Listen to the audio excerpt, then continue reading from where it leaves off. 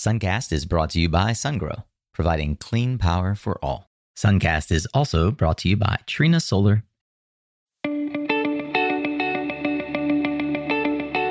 Hey there, Solar Warriors. I'm Nico Johnson, and this is Suncast.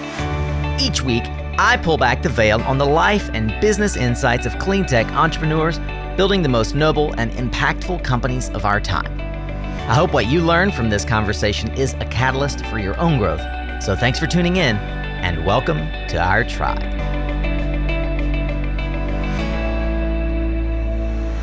Hey, welcome back, Solar Warrior, to another Tactical Tuesday. These are conversations with subject matter experts designed to give you practical tools, tips, and advice to build your solar business and career and grow with us here on Suncast. Today is going to be a little different than a typical Tactical Tuesday. The discerning eye would have noticed that the cover art has changed today. In fact, I want to introduce you to a podcast that is done by our friends over at Renewable Energy World and my dear friend John Engel, called Factor This. Now some 43, I think, episodes in, John is tackling the hard, edgy questions about how to scale energy infrastructure and the clean energy industry. I've been really impressed since the very beginning, as John came right out of the gate with interviews from the CEO of Auxin and the controversial Auxin trade case. And he hasn't slowed down, really bringing first-class, world-class leaders in the industry to the stage. And I'm proud to say that we haven't interviewed many of the same people, and that's why I think it's a great compliment to the Suncast podcast. John has a very interesting and important way of teasing out his guests' understanding of the energy transition. Today, we're featuring episode number 34 from his catalog with the co-founder and COO of Scale Microgrid Solutions, Mr. Tim Hade.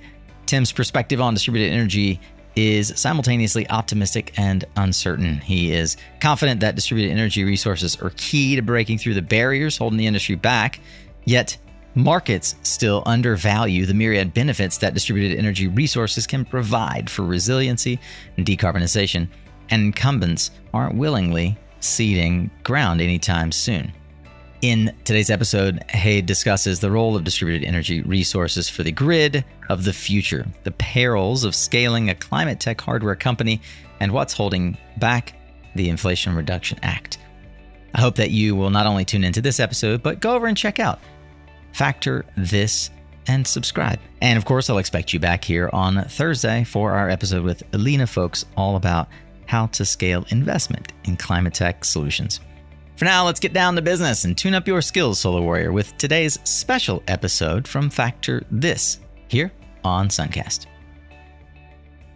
Tim Hade, thanks for joining the Factor This podcast. Good to see you. Good to have you on. Thanks for having me, John. Big fan, man. Yeah, I appreciate that. Whether that's true or not, I will take any compliments, and I wish more guests would start that way. I think it's a good primer for the conversation. This is going to be a good chat. Start off with a little bit of your background. That's what we try to do each time we bring someone new onto the show.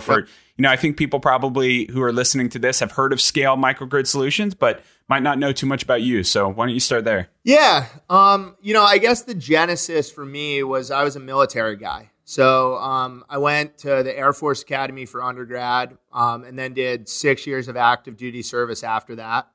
And I think for me, that was really the precipice of getting into climate change. One of the things I don't think people talk a lot about is the Department of Defense has looked at climate change as being really the predominant long-term national security threat for like 25 years at this point. Yeah. So when I was in the Pentagon, sort of, 2008, 2009 timeframe, this was something that was talked about openly in terms of being one of the biggest challenges that the United States, but humanity more broadly faces in the coming decades. That stayed with me and sort of became the thing that I wanted to work on. So when I transitioned out of the military and went to grad school, that was really the thing I was kind of looking for, is what's my angle to get into, clean tech, climate tech, something that's going to make a positive impact in addressing this problem. And And then out of that, I ended up going and working with my best friend from growing up and his dad at a place called Rudox Engine and Equipment Company, which was a originally sort of a backup standby generator provider, predominantly back in the day, diesel. And Ryan and Howard, who are my two co-founders in Scale, had this vision of transforming that company into a sustainable energy company. And so we started really with cogeneration. Cogeneration led us into solar storage. That was really the precipice for, breaking off and starting Scale Microgrids. But we've kind of been working together ever since, and I think we're on year 12 of that partnership right now.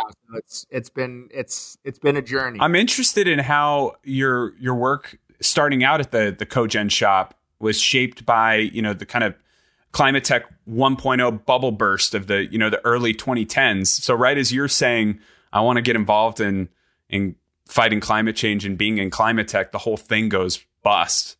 Did that influence your thinking of is this the right move, and how do I position myself to make sure that I'm not part of that, whatever that next wave of belly up looks like? Yeah, not really, right? I mean, I think I've always tried to look at this from a big picture perspective, right? And obviously, markets are cyclical, right? And so, there are going to be boom times and there are going to be bust times. I think what doesn't go away is the underlying problem, right? And so, one of the things, that I actually really like about working in climate tech is, as much as it can be, I think it's pretty much a recession-proof business, right? I think that, if you think about, sort of financial markets and where we are in cycles and things like that. I mean, throughout my career, right, there's going to be, 5 or 6 bubbles, and there's going to be 5 or 6 recessions, whatever it might be. And that's all well and good. That's going to happen with or without me. I just try to sort of stay focused on the work, right? And I think our perspective on this for a long time is that if you want to build an energy company that matters, that's going to take decades, not years. And so, you got to show up every day. You got to make a little bit of progress every day, but you also got to understand that this is a marathon, not a sprint.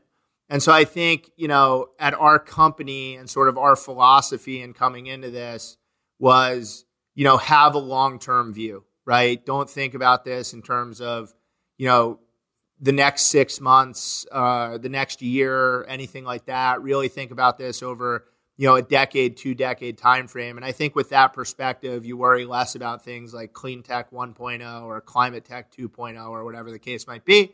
But that's a perspective I wish more people in the investment community shared. So there's obviously the practical realities of having to be a little bit more short-term focused as well.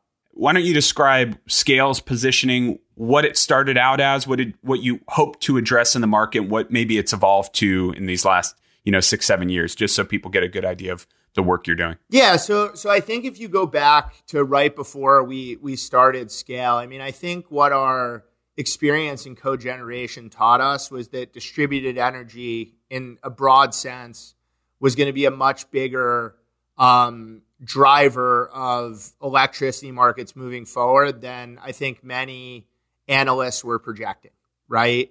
And I think for us, the real turning point and sort of what changed our mindset was Superstorm Sandy.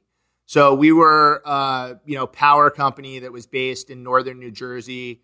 The surrounding communities were devastated by Superstorm Sandy. There are a lot of employees at our old company who were out of power for weeks. And we saw the impact that had on families and people and, just the communities overall. And I think that really sort of flipped a light switch for us that, as we move forward into a climate future that has increasingly unstable weather and more extreme weather events, our infrastructure is really not up for it. And we kind of came into distributed energy with that perspective, right? That resilience is really the killer app of distributed energy. At the same time, we were watching sort of technology curves really, really closely. And I think, the second piece of that was we were pretty early adopters of the thesis that solar and storage were going to be the backbone of distributed energy moving forward. So you kind of put those two things together. We think distributed energy is a massive market that's undervalued. And we think solar storage is going to be the hub of the systems that build out that distributed energy network. And that was sort of the precipice for Scale Microgrids, right? We wanted to start a company that was, centered on solar storage microgrids. And then, we thought that we were getting into a market that had significant growth opportunities, both in terms of, financials, but also in terms of impact. And that's kind of how we started. And that's where the journey of Scale began. And that was 7 years ago. So there's been a lot of, it's been quite a roller coaster ride since then, but we're still here and we're still fighting. What made you so confident that batteries would follow that cost curve that solar has? I mean, because making that prediction in 2016, 2017, if it doesn't feel like that is that long ago, but for the energy storage space, it really is. Yeah. So, I think that if that was definitely the most challenging sort of technology to get behind. Let's call it I think when I really started to get interested in batteries was sort of 2012, 2013. But that period of 2012 to maybe 2017, there was a lot of mixed information out there about the trajectory of batteries. I think the number one thing that really changed it for me was Ryan Goodman, who is the CEO of our company and one of my co-founders, got a Tesla, right? And as soon as I sort of maybe took my first ride in one of those early Model S's, I kind of understood that electric vehicles were going to be a thing, right? Not necessarily because I thought the price point was there. Or I understood that, there was a path to, building an affordable, EV model anytime in the future, but because I realized that it was a better driving experience than any internal combustion engine vehicle I'd ever been in. And so I said, okay, this is a market. Once I started to understand that, then you started to realize that the manufacturing capacity for lithium ion cells was going to have to be there. And that's when I started to look at some of the more aggressive analysts in the space, in terms of what they were projecting from lithium ion battery costs. And once you started to do that and you started to say, okay, I have this broad thesis that says I'm more on the side of the aggressive analysts in the space. Then it was just kind of, arithmetic to get to the point where, hey, we're not that far away from lithium ion cells being able to deliver, significant value in a stationary storage, mechanism. And so that I think is kind of the precipice of us getting really interested in batteries and looking at them as a viable, power sort of asset. And I think even we were pretty aggressive with this, but we super underestimated how quickly this was going to happen. And so, I think the last 5 or 6 years for us, we really thought, go back 2016, 2017, our biggest concern from a risk standpoint was we were being too aggressive when it came to our projections of where lithium ion battery prices were going to be. And it turns out we were being too conservative, right? So I think it's just sort of outperformed everyone's expectations over the last, 5-6 years. This is a tangent, and I don't want to backtrack too far, but just given your experience in the military, and you were talking about DoD's recognition years and years ago of climate change being a real threat. Some of the coolest microgrid work is happening with the DoD. Did you have any touch points with that, or notice that was happening while you were in the mix, just out of curiosity? Yeah, absolutely. I mean, I think full disclosure, right? So Scale Microgrids doesn't do any federal procurement work at present. We've looked at it from time to time, but administratively, it's not really something that we're set up to do right now. For anyone who has experience in federal procurement, I have a lot of respect for you because that's a puzzle I've never been able to figure out. Amoresco does a lot of work in that space. Yeah, it's a big part of the ESCO business, right? Is servicing the DoD and federal government clients, and so there are businesses that are set up to sort of navigate that process, and we're not one of them, right? With that said, I mean, microgrids specifically are. I mean, you can make the argument that militaries globally, but specifically the U.S. Department of Defense, is going to drive the microgrid market over the next decade, 2 decades. And I wouldn't disagree with you, right? I mean, I've talked to, some of the, leaders of, the energy transformation inside the Department of Defense. And I think their internal estimates are that the U.S. Department of Defense is going to represent roughly 50% of the microgrid market over the next decade globally, right? And so it's a really, really big thing. And I think the reason for that is, they looked at obviously military bases as mission critical assets. And they came up with a formula for pricing in resilience, at least at a high level, and figuring out what the cost of an outage is, both in terms of dollars, but also in terms of capabilities. And they basically came to the assessment to say every military base needs to have a microgrid. We need to be able to generate our own power. This is a threat to our ability to perform our mission, and we're going to fix that by deploying microgrids. I think what's really interesting about that is I don't think that perspective should really be different for any mission-critical industry on Earth, right? Whether you're a hospital or you're a data center, you're a grocery store, I think you should basically have the same perspective on that, which is that resilience is super important to our core mission of servicing our customers, and we need to do something about it. I think realistically, right, DoD has a different way of looking at economics than, traditional private sector businesses. Mm-hmm. But I think, ultimately over the next 10, 15 years, a lot of mission critical industries are going to come to similar conclusions.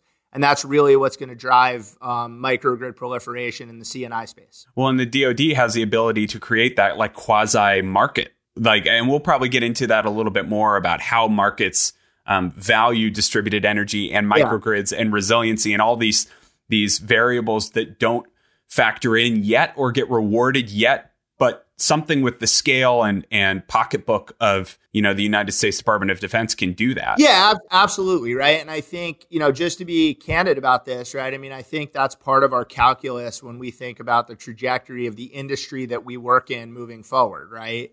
And so, whether or not we do work with the Department of Defense now or moving forward, it's a driver of the market, right? And so what we know is that there's demand for the types of projects we build, because again, the Department of Defense is committed to doing this. It makes sense. We don't think they're going to backtrack on that. The projects that they are building have been extremely successful for the most part. And so this is a real thing. So you kind of, as an industry, have this anchor tenant that's not going anywhere. That's going to drive at least, a portion of the growth for the market moving forward over the next 10, 15 years. And then, we're obviously on the aggressive end of the spectrum when we think about, how fast the C&I sector is going to kind of pick up that mantle. But you put those two things together, and I think, the DoD definitely sets the floor for us as an industry. That's a pretty high floor. I've covered, it's a separate story, but DoD's support in scaling these, capitally intensive sectors is crucial to stuff like even geothermal. Like there's some really cool stuff happening in geothermal with DoD and the U.S. Department of Energy, and this recognition that 24/7 clean energy resource is valuable, whether or not the market gets that yet. So there's just some cool stuff happening there, and I'll include a link in the show notes. For sure, right? And look, I think this is happening in a lot of ways, and I'm happy to see this, right? But just to be clear, right? I mean, I think DoD has a responsibility to be driving innovation in the energy sector overall, right? Like if you get back to that original thesis, and I don't disagree with this, that, climate change represents the biggest national security threat to the United States over the coming decades. DoD needs to be investing in technologies and mechanisms and systems to help address that, right? So, again, I'm not part of these conversations, but my guess would be that, some of the higher ranking people in Washington, D.C. are sitting down and having exactly this conversation, right? Which is, on one hand, we have to prepare the military to deal with the implications of an increasingly unstable, geopolitical situation, largely driven by, climate. But on the other hand, can we use the buying power of the DoD to help, mitigate this problem, help make it better? And that's why I think, they're a big player in driving a lot of these more innovative projects. I think if anything, right, they should probably be, doing more. But that's a conversation for a different day. Let's round out that market conversation then before getting into some other topics about, just scaling a clean tech platform and all of that stuff that I find super interesting. But how do the markets currently value distributed energy and your work with microgrids, and what challenges does that present in scaling these solutions when we're still waiting for some catch up? Yeah, look, I don't think there's a consensus in the markets right now, right? I think everyone at this point understands that, locally sited distributed energy resources are going to be a thing, right? It's not going anywhere. I think there's a lot of disagreement about what the growth curve is going to look like. And I think ultimately a lot of that comes back to energy is not a free market, right? This isn't driven purely by like economic principles of supply and demand. We have, regulated monopoly utilities in this country that have traditionally owned 100% of the power generation market. Now you have, private sector companies that are coming up and trying to disrupt that via the deployment of distributed energy resources at a very high level. I think my view on it is certainly that distributed energy resources and the macro grid can work in concert to provide a better value proposition to end use consumers. And so we should work together on this. But look, like the practical reality of it is that some utilities have that perspective and some very much don't. And so I think when you talk to a lot of market analysts, where a lot of the divide is really how quickly is the policy and regulatory side of this going to catch up with the technology curve, right?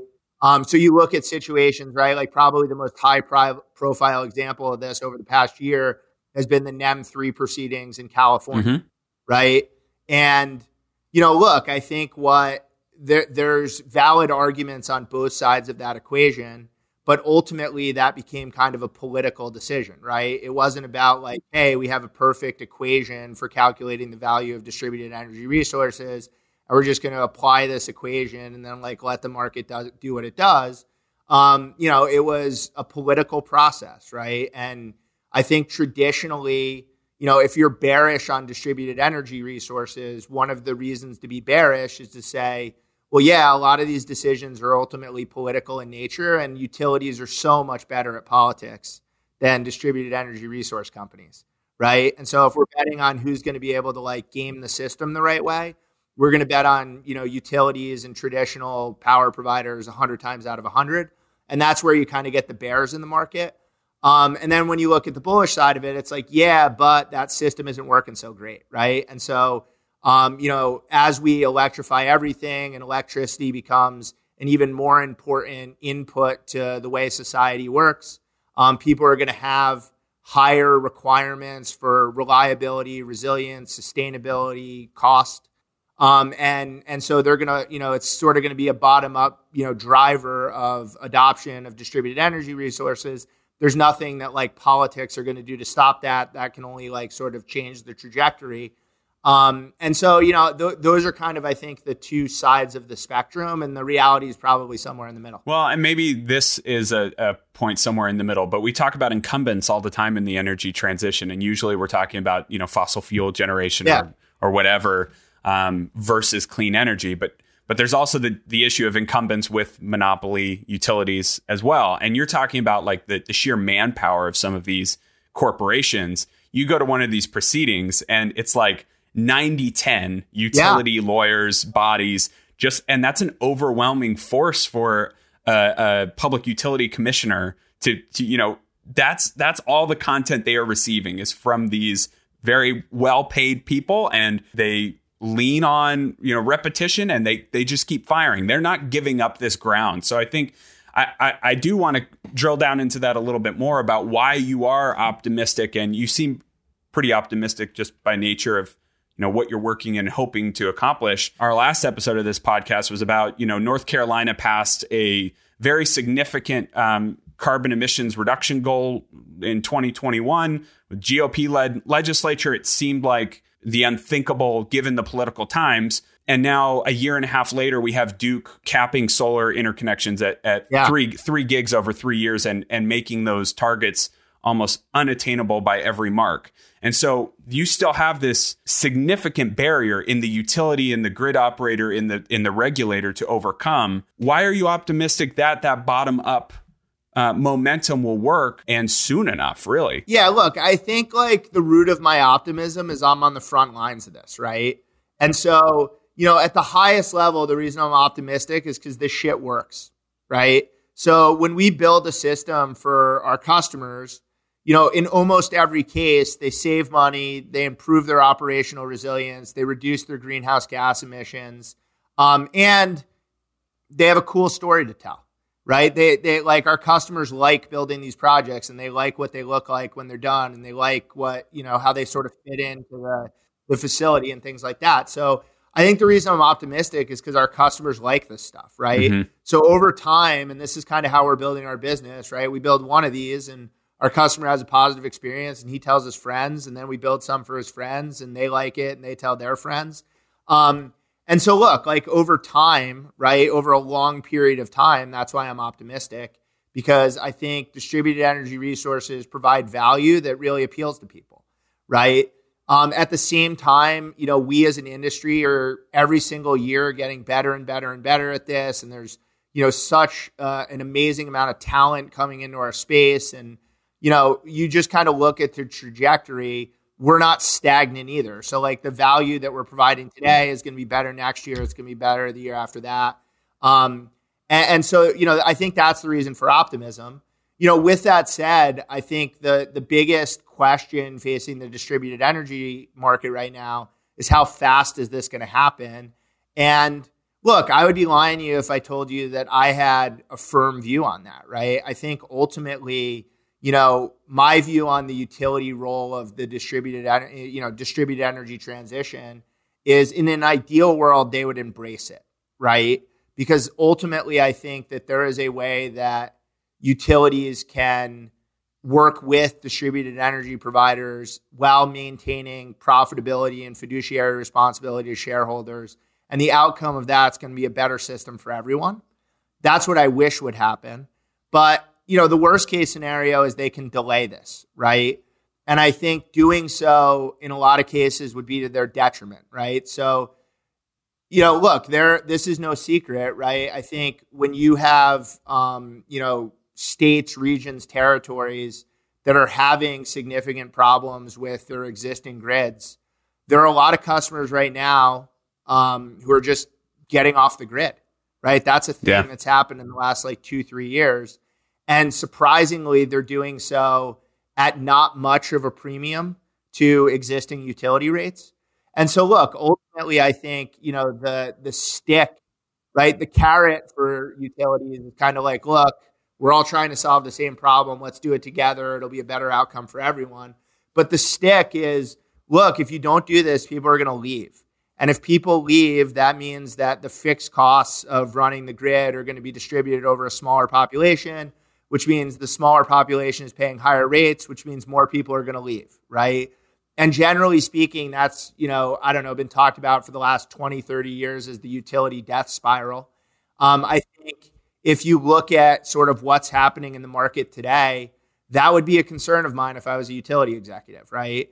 And so ultimately, I think we're in a position right now, and if utility executives aren't in this position, they will be over the next 10 years, where it's a lot better and it's much more in their best interest to work with distributed energy providers to create sort of the best utilitarian system than it is to try to fight against them and lose market share, right? And so that, ultimately, I think over time, cooler heads will prevail and we'll end up building the best system and the market will work the way the market's supposed to work.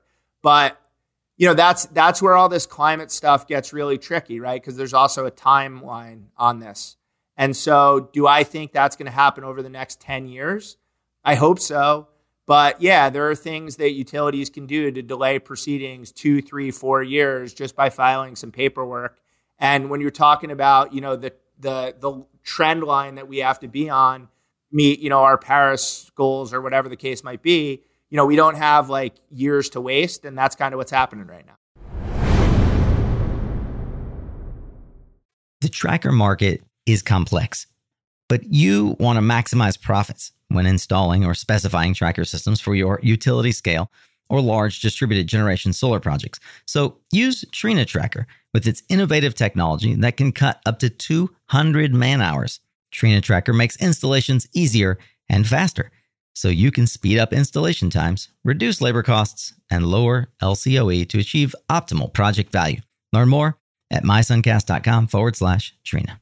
Have you been curious about utility scale storage? Sungrow's revolutionary liquid-cooled solution is revolutionizing the storage landscape. Its built-in DC to DC coupling, combined with other features like a higher energy density and 3% slower battery degradation, make it a robust solution that companies nationwide are choosing. You can learn more about this innovative solution by Sungrow by visiting mysuncast.com/Sungrow. Hey, pardon the interruption, but I wanted to just let you know how much of an impact you have on Suncast. Yeah, you. Thank you for clicking play. Without you, this show is just me shouting into the void. But there's still people who don't even know about Suncast. I know. I can hardly believe it myself. But that's where you can help me yet again. There's a simple way that you can show some love and help others discover the show. If you cruise over to www.ratethispodcast.com/Suncast, I'd love it if you would leave a 5-star rating and enthusiastic review. That's possibly the single kindest thing that you could do for me today. So if the show has helped, inspired, or even entertained you at all, I'd love it if you would head over to ratethispodcast.com/Suncast and give me a virtual 2 thumbs up. All right, back to today's episode. Can you take me inside some of those conversations that you're having with customers? I mean, maybe preferably new customers who are just now getting interested in these kinds of solutions. One of the most popular episodes that we've done on this podcast was just a couple of weeks ago with PowerFlex CEO Raphael Declercq, titled "Why the CNI Industry is Bound to Explode in 2023." Basically, what you were just saying, and your optimism after speaking with these customers. What are they telling you, and why are they getting so engaged now? And are you hearing from maybe some non-traditional players that you wouldn't have expected to get a call from maybe even 2-3 years ago? I think the market's evolving rapidly, but this isn't without precedent, right? And I think what's happening with distributed energy resources is pretty similar to the way a lot of new technologies evolve, right? Which is, I think until very recently, maybe the first part of 2021, mid 2021, we were still in the early adopter sort of market, right? And so, microgrids, distributed energy as general as a sector, I think really only appealed to people who had a real interest in this stuff, right? So, it wasn't, it was new, it was novel, it seemed complicated, right? People weren't doing this just because it was the easy thing to do. They were doing it because they had an underlying interest, right? And so really your job as a distributed energy company was to try to find those people, right? We always talked about it internally as we're trying to find a needle in a haystack, right? It's not good enough to just go to a facility and meet a facility manager or an executive and pitch them on economics, operational resilience, and sustainability. They also have to have an interest in doing this, or there's got to be some sort of emotional factor that goes into this. And that was really the world we operated in. I can't say a precise date, but over the last year and a half, 2 years, we've kind of hit that inflection point where now we're getting into, I think, more steady state growth, right? Where now there's enough of these systems out there and this is a big enough thing that, it's not viewed as like new or novel or crazy. It's viewed as like a realistic option that folks need to be considering. I think there are a few drivers of that, right? Obviously, from a public standpoint, what's happened with the IRA has driven a lot of interest in the sector. We can talk about like the pros and cons of the IRA, but it's on the front page of the newspaper, right? And people are hearing about this, and they know there's money out there for it, and they know there's incentives and things like that. So I think that's bringing a lot more folks to the table. And then look, I think ESG is another huge driver of this, right? I mean, I think, pretty much every business right now is at least having conversations about what they need to be doing from an ESG standpoint in order to, make sure that they're a viable business over the next decade, 2 decades. And so I think you put the two of those things together, coupled with sort of the maturity curve of distributed energy. And we're just getting to a point now where, I think for the first time in the history of our industry, demand exceeds supply, right? So now we're moving into this next phase of industry growth where it's like, all right, we convinced all these people to build these things. Like, how do we do that, right? How do we go from building 5 projects a year to 50 projects a year, or 50 projects a year to 500 projects a year? And look, I think that's the challenge that's going to be the biggest challenge for our industry over the next decade, right? Is not necessarily, convincing people to buy these things, but being able to deliver them, which, again, in today's macroeconomic environment is definitely not easy. Well, and another test of maturity is probably the calls that you're getting that really aren't starting with climate or ESG. Like, we know those people are engaged and care, like you said, that emotional link, but it's the calls where it's all about resilience. Like, we are contacting you because we want to keep the lights on, and it's great that, batteries and solar panels will help reduce carbon emissions, but that's not really our game. Like, do you have those conversations? Yeah. Look, I think when you look at this from like a commercial and industrial standpoint, I think if resilience is your only concern, the best option is still a diesel generator. Yeah. Right. Yeah. Not necessarily because it's best in terms of performance or economics or anything like that. It's just like the simplest thing to do. Right. There's a ton of precedent for it. Like, it's easy for the most part. It's not necessarily the best or the most robust, but if that's the only thing you're worried about, I think that sector of the market is still opting in to diesel generators. And look, like, if you look at, I don't know, the public filings of Generac or something like that, right, that'll support that claim. But look, I think what's happening is just generally as a society, we're becoming more concerned about resilience, right? And a good portion of the people who are becoming more concerned about resilience are thinking about, okay, I don't necessarily want to do this with a diesel generator that's going to contribute to the problem that I'm trying to solve, right? Both from like a practical, like good human standpoint, but also from a business standpoint. Am I going to invest in an asset that I might not be allowed to use in 10 years? Things like that. And so I think, what you're seeing is a growth in, caring about resilience overall. And then a significant subsector of that market, wanting to do this in a more environmentally responsible way.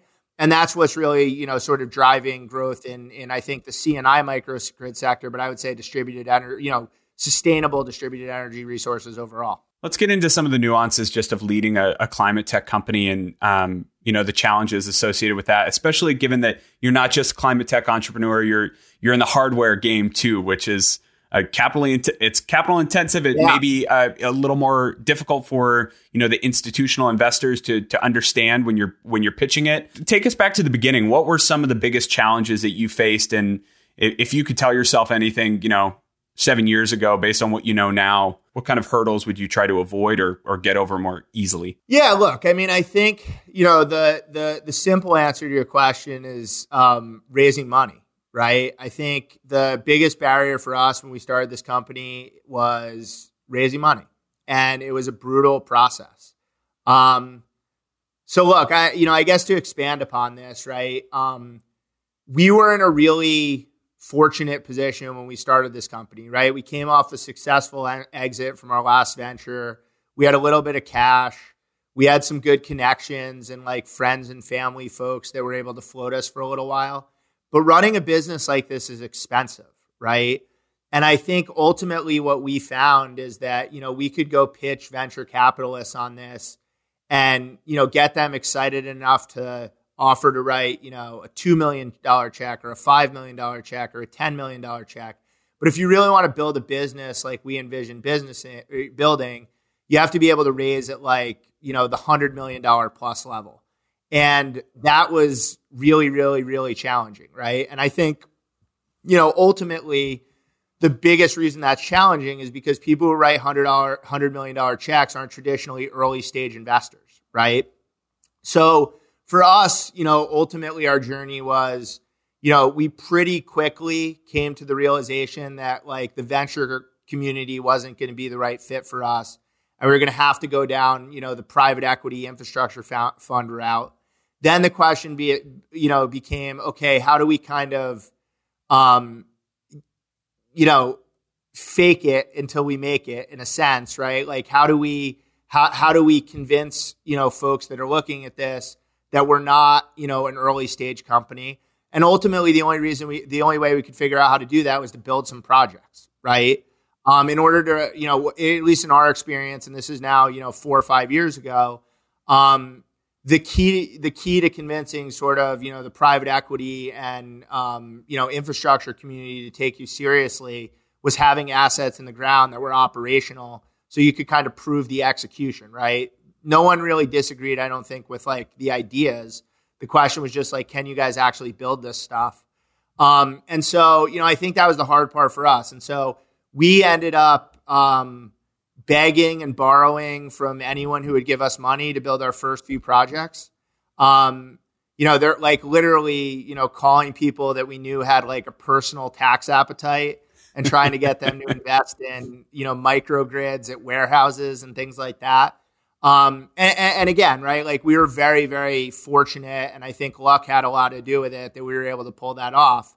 And then, for us, right, that ultimately led to some introductions to Warburg Pincus, who has been our capital solutions provider for the last 5 years. And I don't have enough good things to say about them. They're awesome to work with, and they've helped us really grow and scale this business and put ourselves in a position, I think, for better things to come.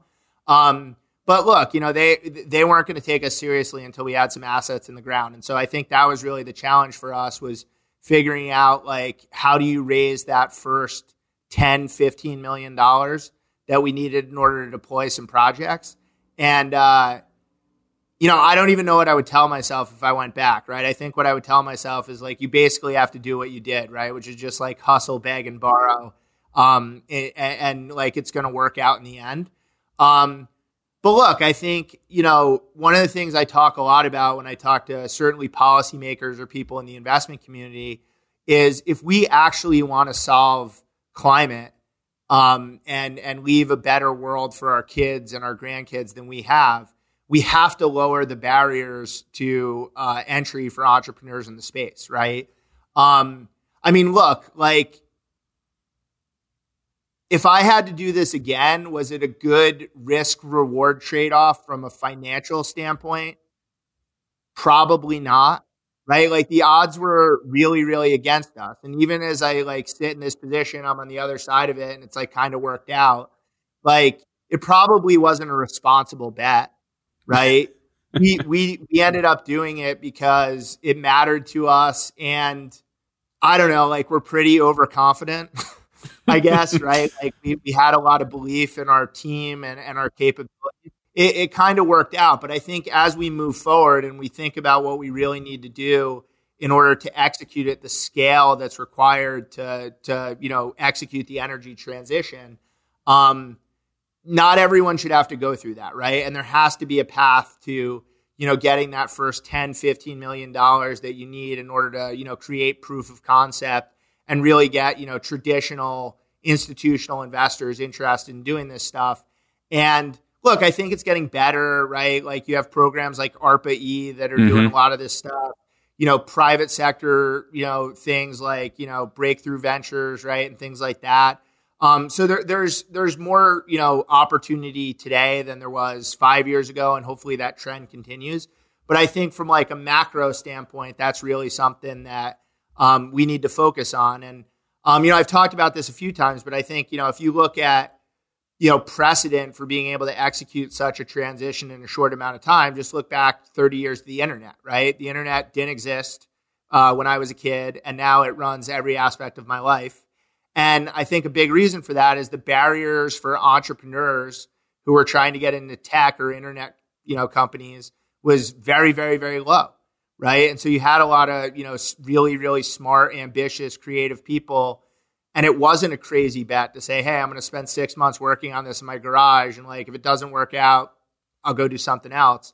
Whereas if you're, a climate tech founder, still today, you basically got to be willing to risk it all, knowing that this is going to be multi-year and you're going to lose basically all your money if it doesn't work out. And that's a tough trade-off for people to make. That is tough. What are some of the challenges unique to what you guys are doing in the hard tech space versus all the software offerings and the SPAC spree that we saw over the last, I guess 2 years, but it slowed and maybe fizzled a bit? To be candid, right, I think our biggest challenge right now is supply chain, right? And it's a fucking nightmare, right? I think one of the things that we did not fully appreciate when we were in the earlier stages of this business was how fragile the supply chain was, right? And so, listen, some of this is just bad timing, right? In terms of we were really ramping up our business and then COVID happened, right? And then, everything that's happened subsequently to, make navigating supply chains really, really complicated. But look, I think in general, right, if you look at our energy infrastructure, at least, the supply chains that we're utilizing to build all this stuff are kind of a house of cards, right? There's certain breakers that we use in our switchgear that are built not in China, but in one city in China, right? And so when that city goes into zero COVID lockdown, that breaker doesn't exist and you can't build a switchgear without that breaker. So now the global switchgear market is stagnant because that, there's nowhere to get this breaker on Earth, right? It's not a matter I don't think I realized that it was that acute in some situations that it comes down to this single factory. Yeah, it's wild, right? And so, you start to understand this stuff. And I've learned, I don't know, so much more about supply chains over the last 10 years or 2 years than I knew previously.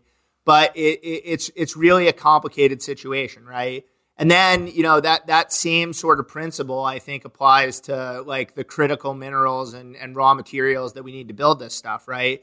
So you think about something 70% of the world's nickel supply comes from Russia, which we now have. We can't buy nickel from Russia for obvious reasons, right? And so things like that, where, we kind of built this global supply chain network for good reasons, right? I mean, I think 10 years ago, I was a big fan of the global supply chain, right? And thought that there was changed a little bit. But yeah, we didn't really think about the fact that, we can't control what China does or what Russia does or what Australia does, right? And so if we're 100% dependent on them for some of these, inputs to our system, what do we do? And so that's, I think, the phase that we're in right now, right, is we're really scrambling to figure out how to fix that. And look, there are a lot of positive developments. I think, one of the things that I'm super excited about and I don't know, I think is going to be great for the United States is we're bringing a lot of the manufacturing capacity that we need to build this stuff back to the US. And I think that's going to be a big driver of our economy. It's going to create a lot of high paying jobs, right? It's going to be good for society overall. But that's going to take time. Right? I mean, you don't just factories don't just start working, right? It takes a while to build them and it takes a while to tweak them and that kind of stuff. And so, I think over the next, our view is over the next 5 years, that's going to be the biggest challenge for our business is navigating, very, very complex supply chain problems. And, we're trying to adapt on the fly to be able to do that at a really high level. It's not easy to do. we've waited long enough to dive into the Inflation Reduction Act. And I told you in a call before we recorded this that like, I'm getting kind of tired of the conversations about the IRA, not because it's not significant, but they're just like all the same. And it's the big infrastructure guys going like, this is great. This is game changing. It is. And we all acknowledge that. But there are nuances to realizing the benefits of the IRA and who it is meant for that I don't think we've really gotten a chance to talk about yet as a collective. And, you know, it's naive to think that this conversation will move that needle in any one way or direction, but it is something that interests me. Yeah, I mean, I can try. It isn't a void. I know some people listen to this and we thank you for that. So how does that impact maybe a smaller operator like yours as you're trying to take advantage of, you know, this historic climate bill? Was it meant for people like you and for companies like yours? Yeah, I mean, look, I think to start off with, right, I will say that I tried to do everything I could possibly do to advocate for passage of the Inflation Reduction Act. And on balance, I think it's the most important climate legislation that's ever been passed globally. So I have like 99% of what I think is it's a very, very good thing. However, I think people are getting carried away, right? And I think there's this perception both in Washington and in the markets. They're like, oh, we passed the IRA and now all the problems are solved. And like, you guys just go out and build all the shit you need to build and like, we're good. And that's very much not the case, right? I think if you think about it from like a practical standpoint, and we can just talk about this in terms of like one provision. So, you know, give or take, right, the Inflation Reduction Act is $400 billion over 10 years for climate, in terms of climate impact money. The vast majority of that is tax credits, right? And monetizing tax credits is a disaster, right? Like it is the most inefficient way to fund something that I've ever seen in my life. So, I mean, we have an entire investments team. I mean, to explain to you like how complicated this is, I've been dealing with this stuff for 10 years. I don't consider myself to be like a dumb person, right? I've been doing this stuff for 10 years. I have no idea how tax equity works. Like literally no idea. If you gave me a tax credit, I could not figure out how to get you any portion of a dollar for that tax credit. It's insanely complicated. So we have like a whole division of our company, right, that literally just works on this. They work on, you know, tax equity monetization and how we're going to, you know, structure things in the right way. And we're in a position, very luckily, where we have the resources to be able to do that. But, you know, most developers in our space don't, right? And so, yeah, it's great that we've allocated all this money to tax credits. Monetizing those tax credits is a very, very, very difficult thing to do. And it's a very inefficient process. And quite frankly, like the market for it isn't great right now. Right. I think, you know, everyone's got to remember. In terms of providers like tax equity shops? You just kind of put two things together. Right. I mean, I think generally speaking, when you look at the big companies that really have tax appetites, they tend to strategize. You know, they put like tax strategies in place for like 10 or 15 years. So in 2017, with, you know, what's widely become known as the Trump tax cuts, right? Like the corporate income tax basically got cut in half. Mm-hmm. So you had all these people that had bought tax credits thinking that they were going to utilize this stuff for 10, 15, 20 years. You now just had like, who were swimming in tax credits, right? And so now you're going back out to those people and saying, hey, I have these tax credits that I need to get money for. And it's like at the highest level, just a supply and demand problem, right? There's a lot more supply of tax credits than there is demand for those tax credits. And so that means you're trading at, you know, whatever, 50, 60, 70 cents on the dollar, right? Which is problematic for two reasons. One, like the biggest problem isn't that you're getting a huge discount on a dollar of a tax credit. The biggest problem is it's inherently unpredictable, right? So if you think about like how we actually go about building a project, right? We go in, we do the initial feasibility assessment. The output of that feasibility assessment is a model, right? And so we say like, okay, you know, the solar panels are going to cost X and the battery is going to cost Y and the switchgear is going to cost Z. And we put all that together and then we create a pro forma for the customer. And this is how much money you're going to save. And this is how much money you're going to pay us. And this is why it's good for you. And one of the inputs to that is how many cents on the dollar do you think you're going to get for your investment tax credit, right? We know how much the investment tax credit's worth. We don't know how much we're going to be able to monetize it for. And we never know until we do it, right? Because this is such a dynamic market with so much variability. And so you essentially guess at what the value of the tax credit is. And if you're right, you make a little bit of money. And if you're wrong, you lose a little bit of money. And like the better and better you get at forecasting this, I guess like the tighter your model gets. But it's still like a huge driver of uncertainty, right?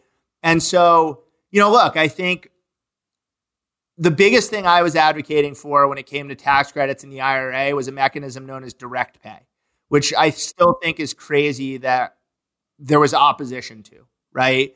Which is basically like, look, like you can either have this in the form of a tax credit or you can have this in the form of cash at maybe like 80 cents on the dollar or 90 cents on the dollar. It never got far enough that we were having like serious conversations about what that ratio should be. But at the end of the day, right, like that would have been the mechanism that allowed a lot of folks in the US to think about this more clearly and like actually do these deals with less risk and less uncertainty. That didn't happen, right? So like whatever, it is what it is, that's behind us.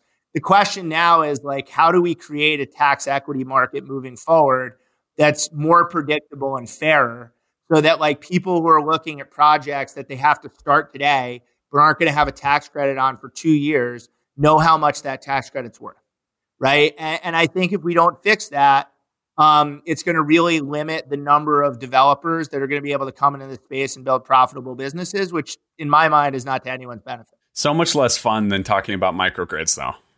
Yeah, and it's a lot less fun and it's a lot more boring and it's also super important, right? And I think that's where like you lose a lot of people. I mean, we're lucky, like, the guy who runs our investment team, his name's Julian Torres.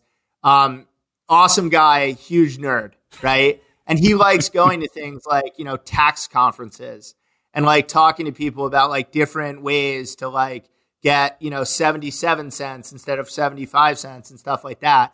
That is definitely not my jam. But like, I bet those debriefs are riveting. Yeah, I mean, look, the reality of the situation is if you're going to build a clean tech company in 2023, you need to be very, very sophisticated about the way the markets work. And a huge piece of that is tax equity. Yeah. And so you have to have someone like that on the team who really understands this stuff. And look, man, like at the end of the day, right, our engineering team is very, very innovative. Our finance team is equally as innovative in different ways. And that's one of the reasons we're growing, right? Is not just because like we're building cool, microgrids, but also because we're coming up with new and novel ways to finance them, right? And so it's like, an essential part of this business. Well, and I make the comment all the time on this podcast. I made it to you in a separate call that like the vast majority of clean tech and clean infrastructure companies, I hate the word platform, I think it's so stupid, are led by finance and bankers, Yeah. Like, and there's a reason for that. And you mentioned it and you guys have that at the top too. Like how involved is your CEO in these kinds of issues and, navigating this just financial like maze that you've described? Yeah, no, I mean, look, so Ryan Goodman, who's the CEO of our company, is like, a brilliant business person, right? And I think, really for the first like 4 or 5 years of our company, he kind of was the CEO and the CFO, right? And a lot of what he spent his time on was the financial side of the business. Of our 5 founding team members, he is like 7 standard deviations better than any of us when it comes to understanding like the financial side of this business and the markets and all that kind of stuff. And then, subsequently, right, Julian came in and we now have like a whole finance team and a lot of people that work on this. But I would say like still today, probably at least 50% of Ryan's time is spent on finance, project finance broadly, but a huge portion of that is tax equity monetization, right? And like, look, in an ideal world, do I want that? Like, definitely not, right? When I'm trying to get on his calendar to be like, hey, we got to talk about like, what we're going to do from a, battery procurement standpoint, or, hey, I found out about this new cool like chemistry that I want to try out on a project, or, hey, we have an opportunity to do like an electrolysis project and like use hydrogen. Like, what do you think about that? Those are the conversations I want to have with them all the time. Right. And I think a lot of times the answer is like, I can't because like I've got a meeting about raising debt or like monetizing tax credits. And so, yeah, look, I think like the reality of the situation is that this is exceptionally complicated. And I think, ultimately when I think about it, if you're trying to start a clean tech company, you kind of got to be good at 5 things, right? You got to be good at like sales, business development. You got to be good on finance. You got to be good at the commercial aspect of this and making sure this is all papered and you're following all the rules and that kind of stuff. You got to be good on the technology side and you got to be good on the operational side, right? And that's like a very, very tall mountain to climb. And it takes a team effort because I've never met a person in this industry that's good at all those things. It's like almost impossible to have one person be good at all that stuff. So, ultimately this is a team game, right? You got to surround yourself with people who have, complement you, but also address your weaknesses. And I think you have to approach it like that. Like you don't see a lot of successful clean tech companies that are founded by one person. Yeah. Right. It's a good point. It happens. It's pretty rare. But really when you look at how a lot of the more successful startups, just in energy transition companies broadly look, it's like very, very, very much a team effort that requires coordination between experts in a lot of different disciplines. Yeah, we had a conversation on the Texas Power podcast, which is a sister podcast to this one, with Tim Latimer at Fervo Energy. And that similar story is that, the complement of the more development finance background with that technologist was what, the perfect pathway for them to figure out breaking into an entirely new space, similar to what you guys have done on the microgrid side. And you have this, self-deprecating tone to you just to validate that Tim not a dumb guy. I mean, you did get an MBA from Stanford, so like you're not a dumb guy, but I do appreciate it. Yeah. By the way, as did Tim Latimer, and like that like Fervo is one of my favorite companies, and it's like very cool inspiring guy. Yeah. To watch. But look, I think that's kind of like, again, getting back to the point about lowering barriers to entry, right? It's like I've been following Tim Latimer for a long time, and like he's one of the smartest people in this industry I've ever met. He has an amazing team. He has a great network. As far as I can tell, like, and I'm not like intimately involved in Fervo or anything, but as far as I can tell, he's made like all the right moves. And there was still a time like 2-3 years ago when I was like, I just don't see it. Like, I don't see how you're going to convince anyone to let you build a geothermal plant anywhere around where you want to build it. And then look, like subsequently he's, proved me wrong, a few different times. Right. And I now I don't know if I could buy a stock in Fervo now, I would definitely do it.